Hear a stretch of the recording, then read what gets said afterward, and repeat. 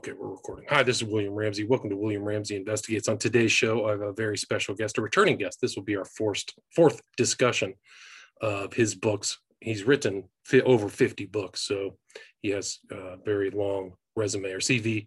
His name is Dr. Jerry Bergman, and today we're going to talk about one of his books titled Darwinian Eugenics and the Holocaust, American Industrial Involvement. And it's kind of a follow-on to an earlier discussion we had on August 21st, 2021, about another book titled Hitler and the Nazi Darwinian Worldview, How the Nazi Eugenic Crusade for a Superior Race Caused the Greatest Holocaust in World History. So you can go back and take a look at that. And we've also done two other discussions. We talked last week about Eisenhower, his book on Eisenhower and his faith, Christian faith, and also The Dark Side of Darwin, a critical analysis of an icon of science, which is very critical of Darwin, I think, very appropriately. But again, we're going to talk about this book today titled Darwinian Eugenics and the Holocaust, American Industrial Involvement. Dr. Jerry Bergman, are you there? It's great to be here. Awesome. Well, thanks for agreeing to the interview and thanks for coming back on the show. For people who may not have heard the earlier three discussions we had, maybe you could talk a little bit about the arc of your research and what led you to write this book, Darwinian Eugenics and the Holocaust. Well, I was concerned about as many people are today, even today, about the causes of the Darwinian revolution, as well as the effects of the Darwinian revolution. And one effect which has been written a fair amount about is, of course, the Nazi movement.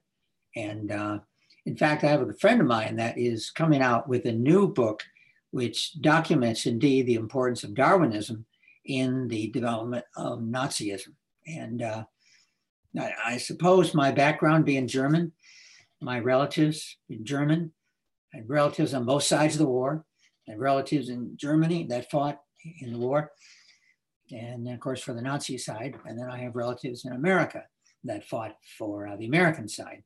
And so not sure why there's so much concern about this, partially because many people around today, at least their relatives or their grandparents or parents, were part of World War II. And for some reason, it's a fascinating area because, well, so many people were involved. It was a much greater world war than World War I. And as a result, a lot of people have found it very interesting. And in fact, among my bestsellers are the books that I wrote about Nazism. Right. And that includes the first one, the influence of Darwinism in Nazism, and had a very clear influence, although indirect. We don't know that Hitler read any of Darwin's works. He probably didn't. But Darwin had a lot of influence on German scientists, and those scientists then had a lot of influence in turn on Adolf Hitler. So the ideas were clearly there. Hitler made it very clear what he was trying to do. He wanted a superior race. Right, and you also show that, I mean, in this book that he was either exposed to or read stuff by Henry Ford. He was a real admirer of Henry Ford, who was an admirer of Darwin and kind of a very vicious anti-Semite. So Hitler and Ford kind of were similar. I was surprised to learn that how much he loved Ford. He had a picture of Ford on his desk. You wrote really remarkable stuff. So the U.S. influenced, even before World War II or World War I, a lot of the thinking on eugenics, correct? Oh yeah, it was a strong influence. And you need to understand all the factors that were involved in causing World War II. And one of the factors is, of course, America. In fact, during the Nuremberg trials, they relied heavily upon American judicial decisions and the American ideas and American lawyers and American legal supplements. In fact, this is one of their main defenses. They say, why do you blame us for what happened when we got a lot of these ideas directly from you? And therefore, they thought a good defense, but of course, they carried them far beyond what we did. We may have prevented people from coming into this country, and we may have sterilized 100,000 or so people, but we didn't directly kill anyone in camps. So there was a difference, but on the other hand, there were similarities.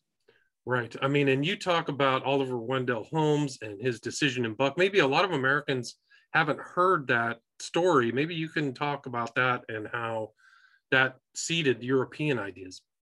Well, this was basically where the American eugenicists were trying to legalize, find support for what they were doing for sterilizing people they thought were inferior, because they believed at that time that the problem we have in our society, a major problem, is that inferior people give rise to inferior children and thus adults.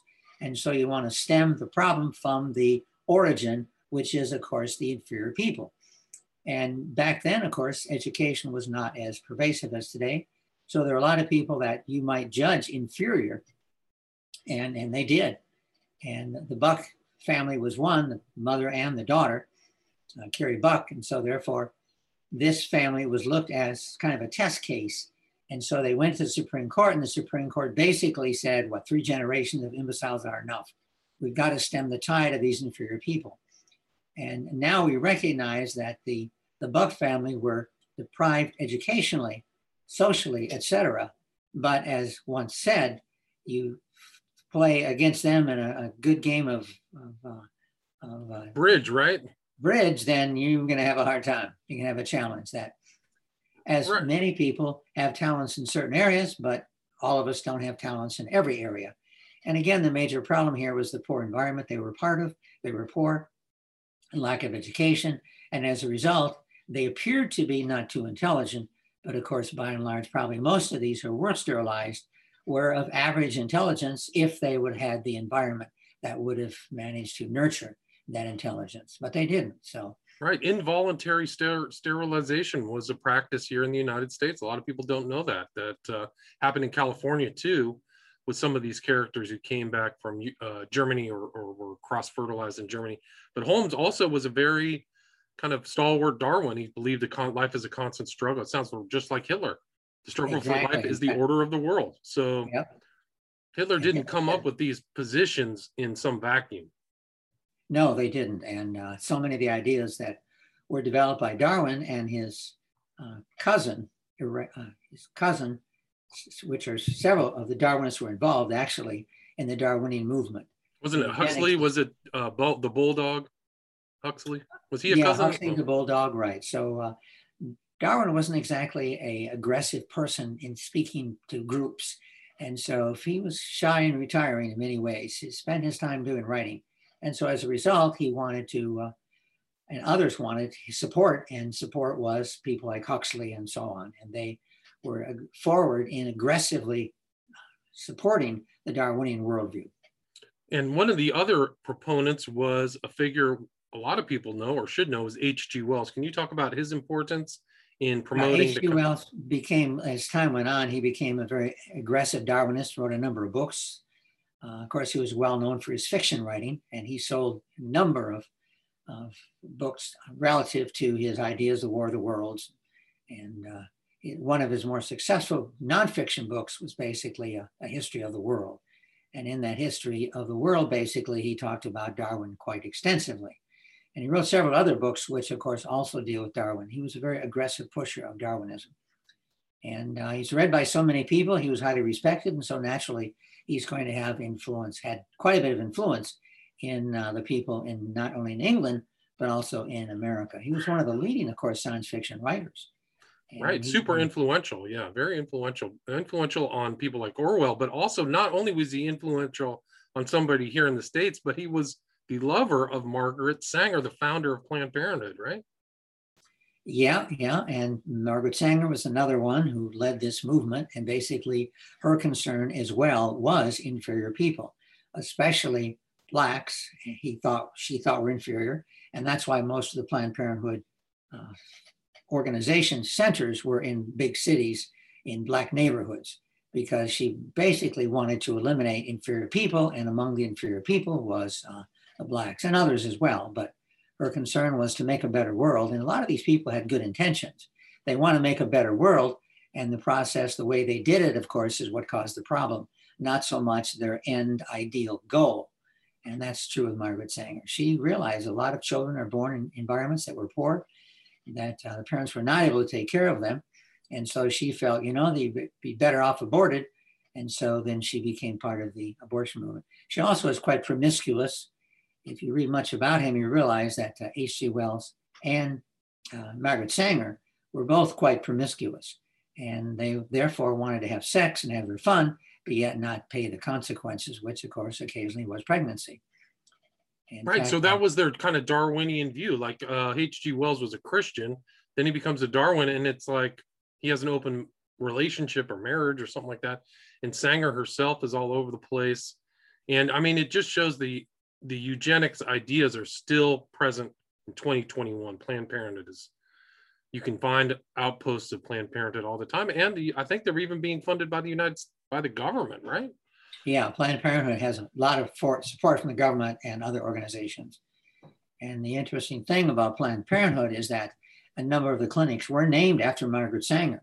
But since it's come out quite openly that indeed she was a aggressive racist, therefore some of the Planned Parenthood clinics, I understand, want to remove her name from the name of the clinic and just call it Planned Parenthood, I guess.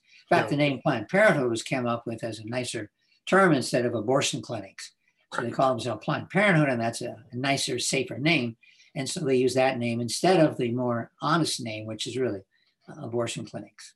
Right. No, and they've done millions and millions, millions and millions of abortions. I know people who've been there to, get health, birth products and all kinds of stuff. Like, so they're still active today. And I think Hillary Clinton really was an admirer of Margaret Sanger too. So some of these people who are politicians now are out and out stating they're part of that continuum going back to Darwin through H.G. Wells, et cetera, here in the United States, not just in Germany. Yeah, and finally, but it's finally coming out. But. Yeah, finally, yeah, right. And also, can you talk about kind of, there's a section in your book about the foundations of the Nazi Holocaust, something that I didn't really know. And I think it goes to the point that his ideas didn't come out of a vacuum. But what happened in Namibia and some of these characters, Goring's dad, and what happened down there is kind of a predicate to the horrors of the Holocaust. Can you talk about that? Yeah, they had several colonies in Africa, and it would be Southwest Africa. And in these colonies, they had a hard time getting the native people to cooperate. And as a result, they ended up slaughtering massive numbers of the native people. And that was, again, a foreshadowing the later Holocaust, which occurred in Nazi Germany. And as far as I know, pretty much they got away with the murders of these people. And as a result, they've kind of felt, well, gee, we did it down there without a problem. Why not just do it in our own country? They tried to keep somewhat secret, but it was well known. Indeed, in America, by the 39, 40, 41, that indeed they were murdering huge numbers of people who were specifically murdered because of their background, their religion, Jews primarily, but also Slavics. And so it wasn't, the information was there. Although people had a hard time believing what was going on was indeed going on. And so that was a problem. People would mention it and they would say, oh, that couldn't be true. But I have headlines from newspapers in the early 40s that basically talked about the Holocaust and what they were doing to Jews and other people. So it was out there, but again, you don't talk about those things in polite company. Right. So it was kind of a secret, but it just shows what happened in Africa was kind of like the same sensibility. You see the Darwinian approach. These are inferior. The proof of our validity is our triumph over them. So if we are the winners, then we've won the Darwinian evolutionary worldview. So it's proof, success is that proof that we are the highest expression of human beings. I think that was there. And it was remarkable that Goring's father, who's really one of the war criminals of World War II, was there in Africa doing those things that the Germans would later do in World War II. Yeah, that's true. One thing that intrigued me was the important cooperation they had with IBM, or IBM subsidiaries, of course. And if you think about it, when you're fighting a war, you've got to bring the troops and supplies to Russia, plus you have to send millions of Jews to concentration camps. You had a problem with the trains, and they're able to deal with the conflicts they had with help of IBM. And so, in fact, it said if it wasn't for IBM, their punch cards, that they would not have been able to do nearly as much as they did. And there was a concern with, what do we need more importantly? Do we need supplies for the troops, or do we need to get the Jews in the concentration camps and eliminate the Jews from Europe? And in essence, the group pushing for elimination of the Jews won the day. And instead of sending supplies to the troops, they ended up using those train cars to send Jews, of course, to concentration camps. Now, a rational response would be, you've got all these Jews, why not put them in the army, give them uniforms, put them at the front line, and they can help fight us. And they did, of course, in World War I.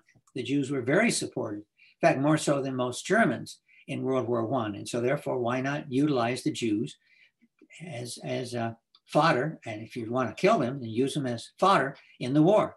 At least they'll be killed for some logical reason instead of just because they're Jews. But of course, they didn't do that. And therefore, they ended up losing on both fronts because of the decisions that were made. But Hitler often said that when we conquer Europe and much of the world will thank us for the final elimination of this inferior race, the Jews. And we will be looked upon with admiration because of what we did and how important this was. And now we may be condemned for it, but in the future, when they recognize the important role we played, then they will thank us for what we did. And so some of the German troops, of course, had a hard time with this mass shooting. And so therefore, Hitler said, well, in the long run, we will be proud of what we did. We were strong people, eliminated this terror from our world, and therefore made a much better world. But of course, it didn't turn out that way at all. But nonetheless, they had a lot of support in Germany for what they were doing among at least the hierarchy of the German government and academia as well. Yeah, no, it's really incredible. And like there were times during World War II, I think it was in Hungary when they killed all the Jews in Budapest. They were losing the war, but still had resources to continue the Holocaust. So it was just a part of their warfare, was this genocide. And an interesting point you made in your book was, after Darwin, it was only people got divided on physical traits such as skin, eye, hair color. Everybody used to be from a nation or from a place. And then Darwin comes along, and then human beings start getting characterized. And can you talk about some of these characters who were in Germany who I mean, you exposed them as being fraudsters on a pretty vast scale. Can you talk about some of the Darwinian influenced genetic fraudsters? Yeah, of course, groups have always been at war, fighting with each other throughout history. And so that's not new. What's new is we're basing the fighting after Darwin. We're basing the fighting on skin color, hair color, and so on. And that's a new idea, because historically, one thing I've always been interested in is art, early art. And when you look at a lot of early art, it doesn't matter what country, but even in Europe, you notice that scattered among them were Blacks. And so, of course, Africa was right below Europe, and therefore there are many Blacks who came to Europe and were part of the culture. And they never saw these as really anybody different. Skin color wasn't important. Like hair color wasn't important. Eye color wasn't important. These were trivial traits which were really not important. And so therefore, throughout history, people did not judge by and large on skin color. Now for slavery, of course, when that came along, that was different. But on the other hand, they had many slaves that were whites. The difference was, of course, the whites were slavery for 7 years and then released, but many of the Blacks were not.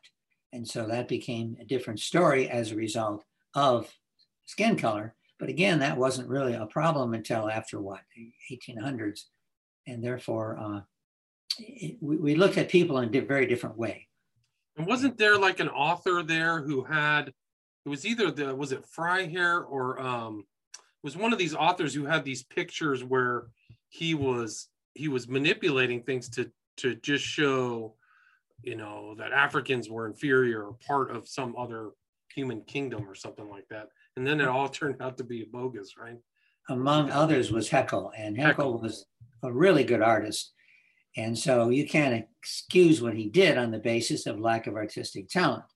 And among the things he did is he drew a evolution from an ape, from an orangutan, to a modern, highly developed human, a Roman. Actually, he used a picture of a Roman.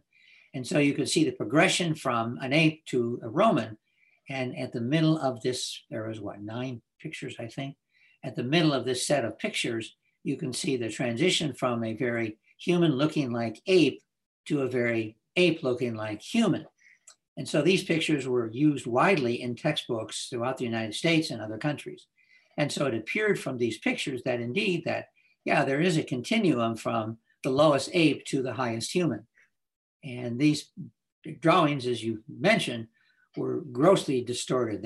You don't see any human looking like the ape that they drew, nor do you see an ape look like the human that they drew. And so therefore they were gross distortions. And these were very successful and used in American textbooks until probably the 40s or 50s. I have books, well, in the 60s actually, that had pictures of these supposed humans, which look very ape-like, primarily, obviously, Negro traits. And until Time Life magazine and several of their books in the 60s had these pictures, which is pretty obvious. We're talking about apes, okay, evolving into humans. And there were those links in between, which had features of both humans and often Negroid features. So they saw Negroids as inferior until the Civil Rights Movement. And that changed everything drastically because we recognize how racist and how wrong these pictures were. Right, and unscientific. I mean, that's the whole thing, is that this is pseudoscience or scientism or something like that, which goes into a lot of, in my opinion, a lot of evolutionary Darwinism. Can you talk about Mengele and I think it was his professor, Baron von Verschuur, and how Darwin influenced them in their atrocities? Okay, Darwin influenced many of the professors in Germany. In fact, the University of Jena, all the science professors, as far as we know, according to Haeckel, were Darwinists. And the influence was so pervasive that Mengele, of course, the most infamous Nazi doctor, he got 2 PhDs, or actually an MD and a PhD. And his PhD was in evolution. And he continued working in the camps, trying to demonstrate and document his theory of evolution from ape-like ancestors. And so, in fact, a lot of the experiments, his infamous now experiments, they weren't, of course, he didn't regard them as infamous, but we do today, and most right-thinking people regard them as infamous. But what he was trying to do was figure out what traits made a superior race. Why are blue eyes better? How do you get blue eyes? And so he did things like injected dyes into the eyes to see whether he could change the color, to try to understand the source of the color of blue eyes. And of course, most of these experiments were foolish. And today we recognize not all, but most of them as being brutal and in many ways beyond foolish. Because you know that the pigment color is on the iris diaphragm. It's not a dye that's into the eye. But of course, he was, I guess, trying to understand that further and was doing some foolish experiments on the Jewish people. He felt they're going to die anyways, then why not just learn something?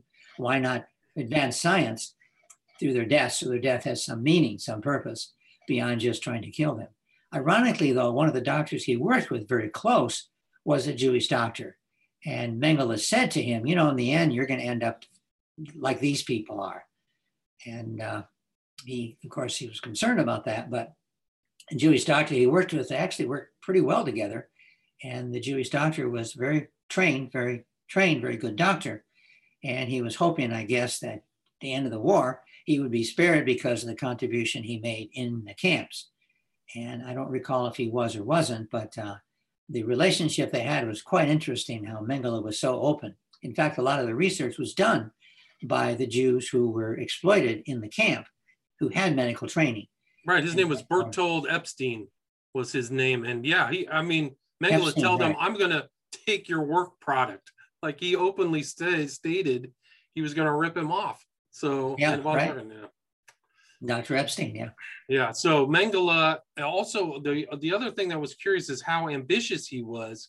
And you write about that in a book. Like he really wanted to, he thought he was going to achieve all these scientific breakthroughs by doing these tortures on little people, or, you know, was it the Lilliput troop family?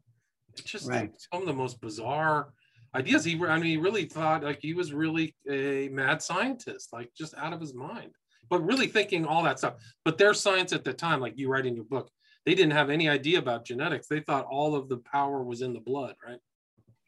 Yeah, they did, which today, of course, we see as foolish. But on the other hand, for much of history, we saw the genetic background, the genetic factors in the blood. In fact, we often talk about this. We talk about bloodlines, and we talk about the importance of blood, and we make blood packs and so on. So those phraseology is still with us. But of course, you recognize that, in fact, the blood cells are enucleated. Their nucleus is removed. So there's no genes in the blood cell. And that's, of course, to give the blood cell more room to do its job. It doesn't need a nucleus because the dividing, of course, is from stem cells.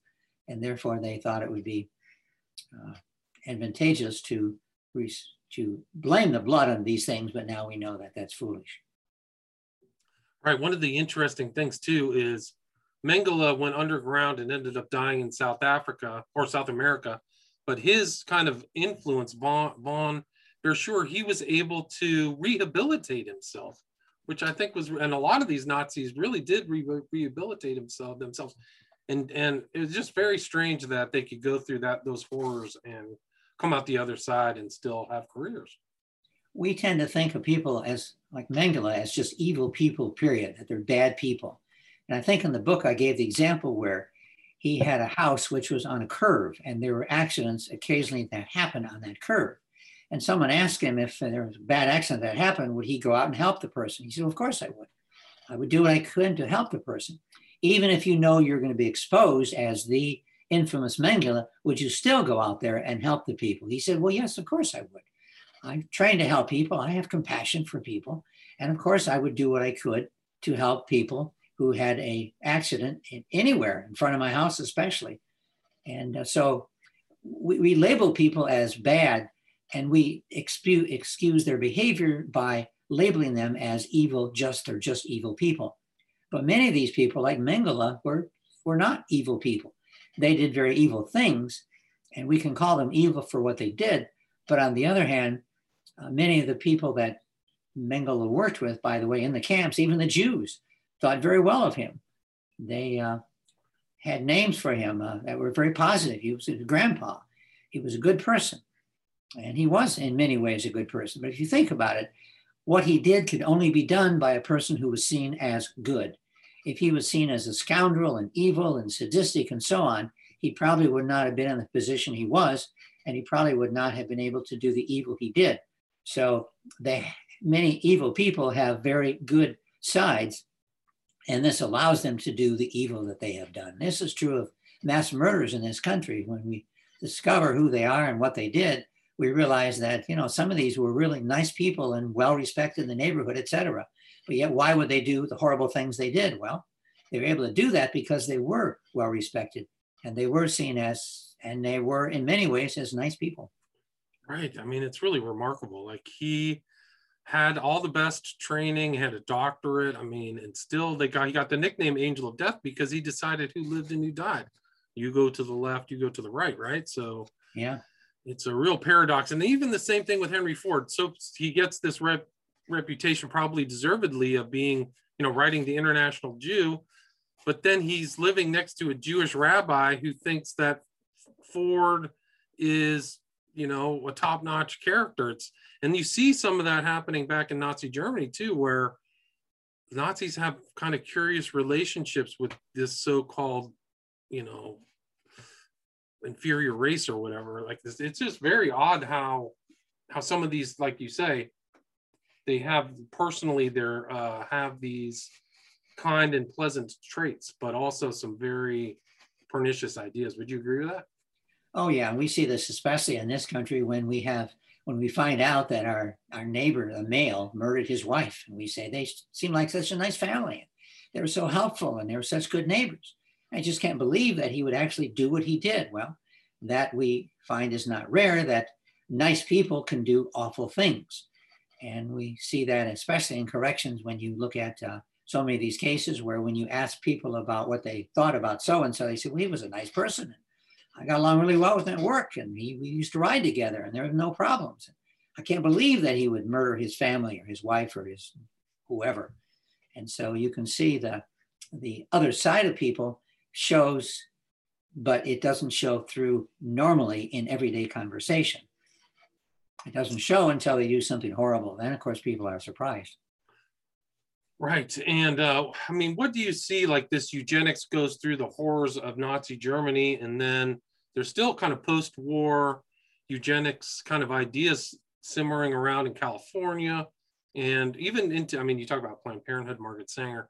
Where do you think we're at now? I mean, how do you still see this eugenics ideas kind of under a different guise? Are still happening, or what's your kind of impression? Well, it's happening more in abortion when you do a sonogram and discover there's indications that this child is deformed.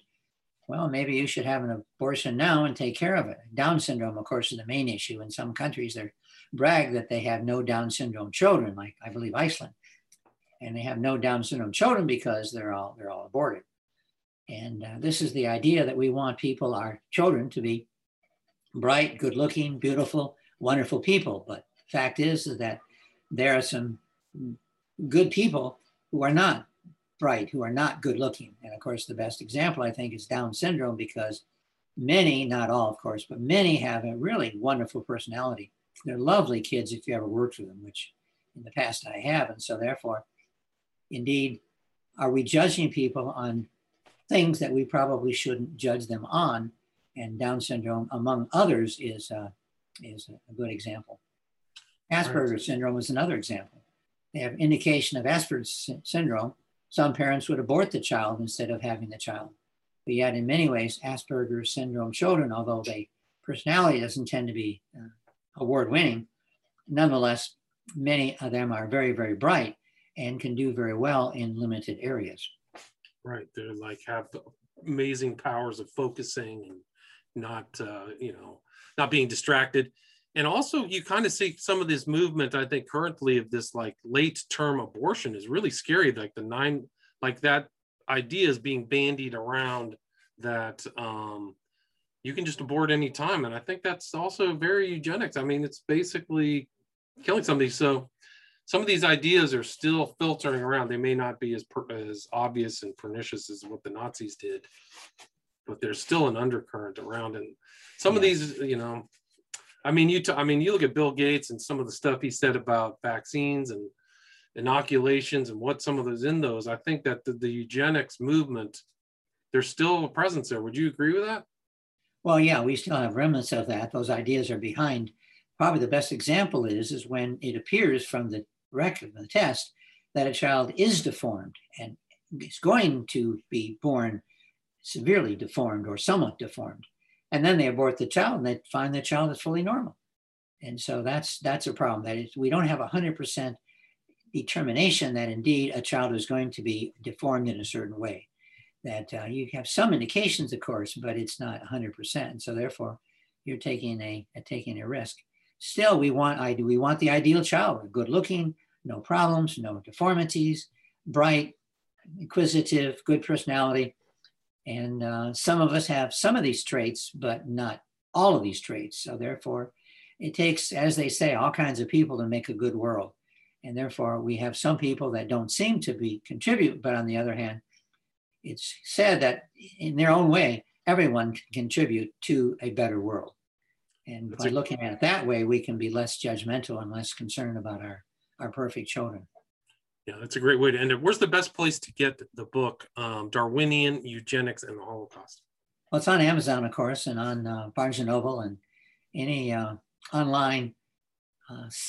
You can get it from Walmart, but you have to special order it. So they can get the book. If you like to shop Walmart, you can get it from them. So probably Amazon is the favorite for most people. It's quick, it's easy, convenient, you get points. And if you have Amazon Prime, of course, you can save on postage. But anyways, it's done fairly well, and I've gotten good feedback from it, partially because there's a lot of interesting stuff in there, a lot of interesting events, especially I think IBM and how important they were in producing the Holocaust and enabling it to occur.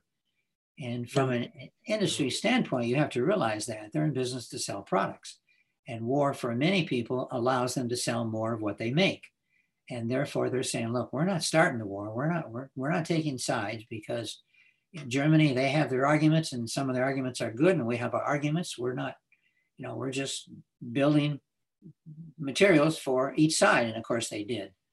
And that was many, not only IBM, but of course Kodak and Ford, you can see, has some involvement. And although after the war was over and they realized the horrors that were caused, a lot of the companies backed away and tried to say, well, we didn't make the contribution that it's alleged. And some of them would try to rectify what they did by giving money to support the Jews in Nazi Germany that survived. And so, and you have to realize during the war, it's us against them. And yeah, I know they're all bad and we're all good, but I don't think people realize by and large what was going on in World War II until after the war was over and we got pictures of the camps and the numbers of how many people were killed.